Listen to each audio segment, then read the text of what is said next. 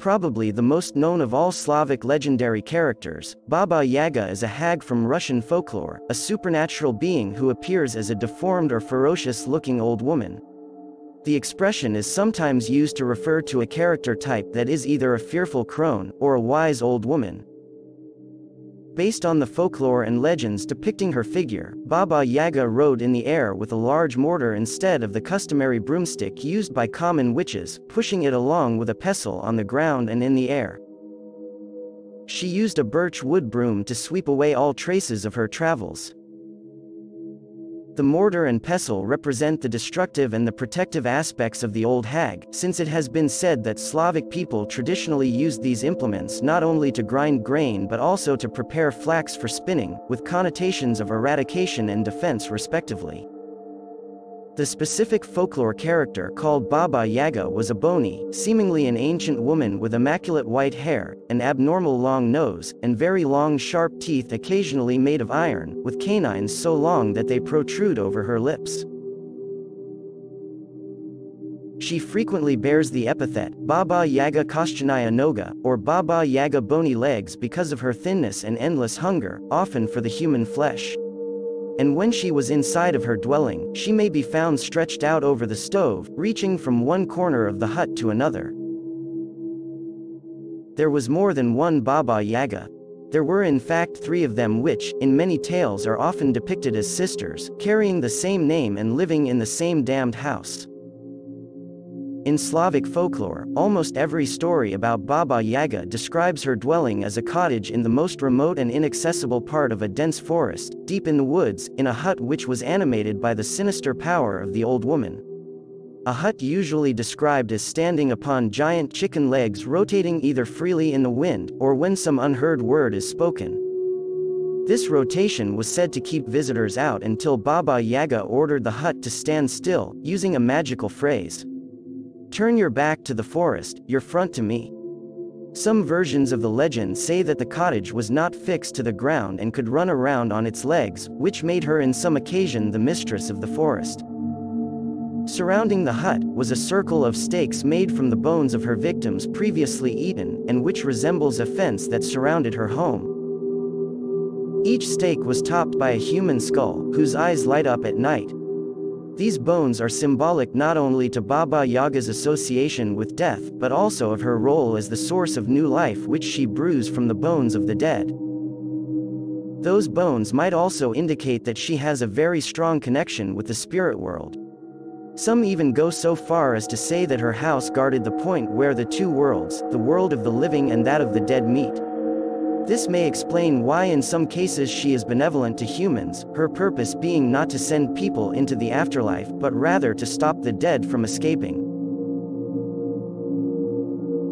Baba Yaga ate unwanted guests and displayed these souvenirs to warn others to stay away from her residence, as seeking her out was portrayed as to be a dangerous act. The visitors who were brave enough to reach her grim hut were asked whether they had come of their own free will or had been sent.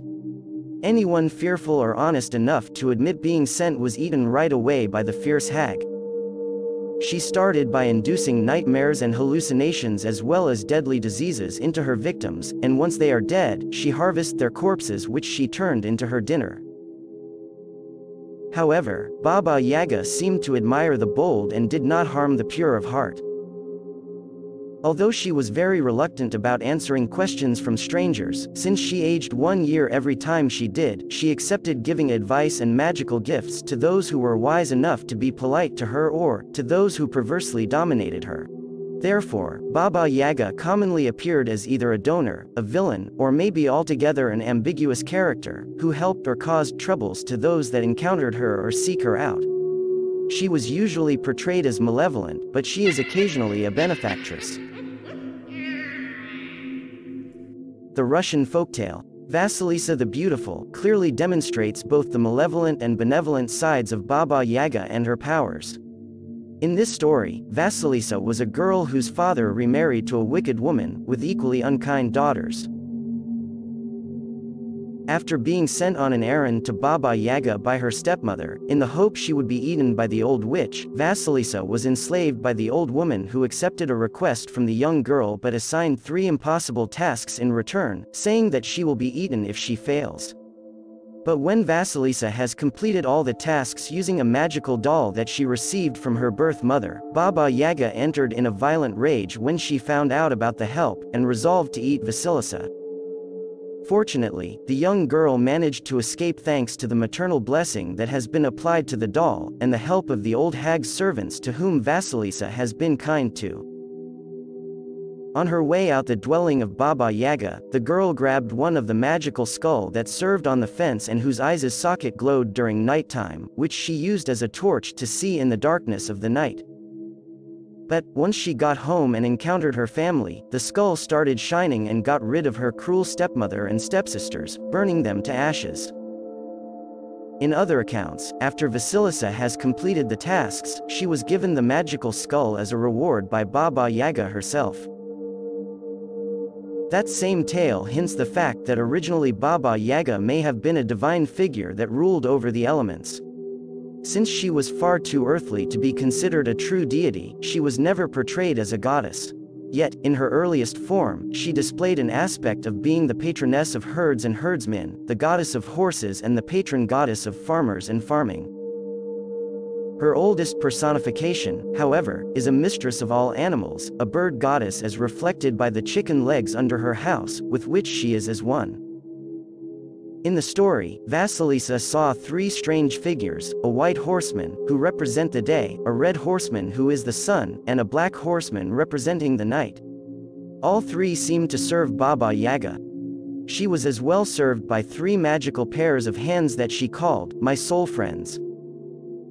There are other clues in the folklore which demonstrate that Baba Yaga was once considered as a demigod of nature relating with the cycle of life and death. She is mentioned twice among other figures largely from Slavic tradition. The second of the 2 mentions occurs within a list of Slavic gods and beings next to their presumed equivalents in Roman mythology.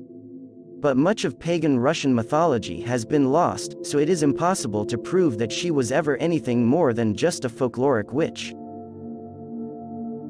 Baba Yaga is closely associated to Koshchei the Deathless, the immortal human whose destiny was guided by the dualistic aspects of the fierce old woman. She conferred on him immortality but also gives him a soul, thus making him mortal.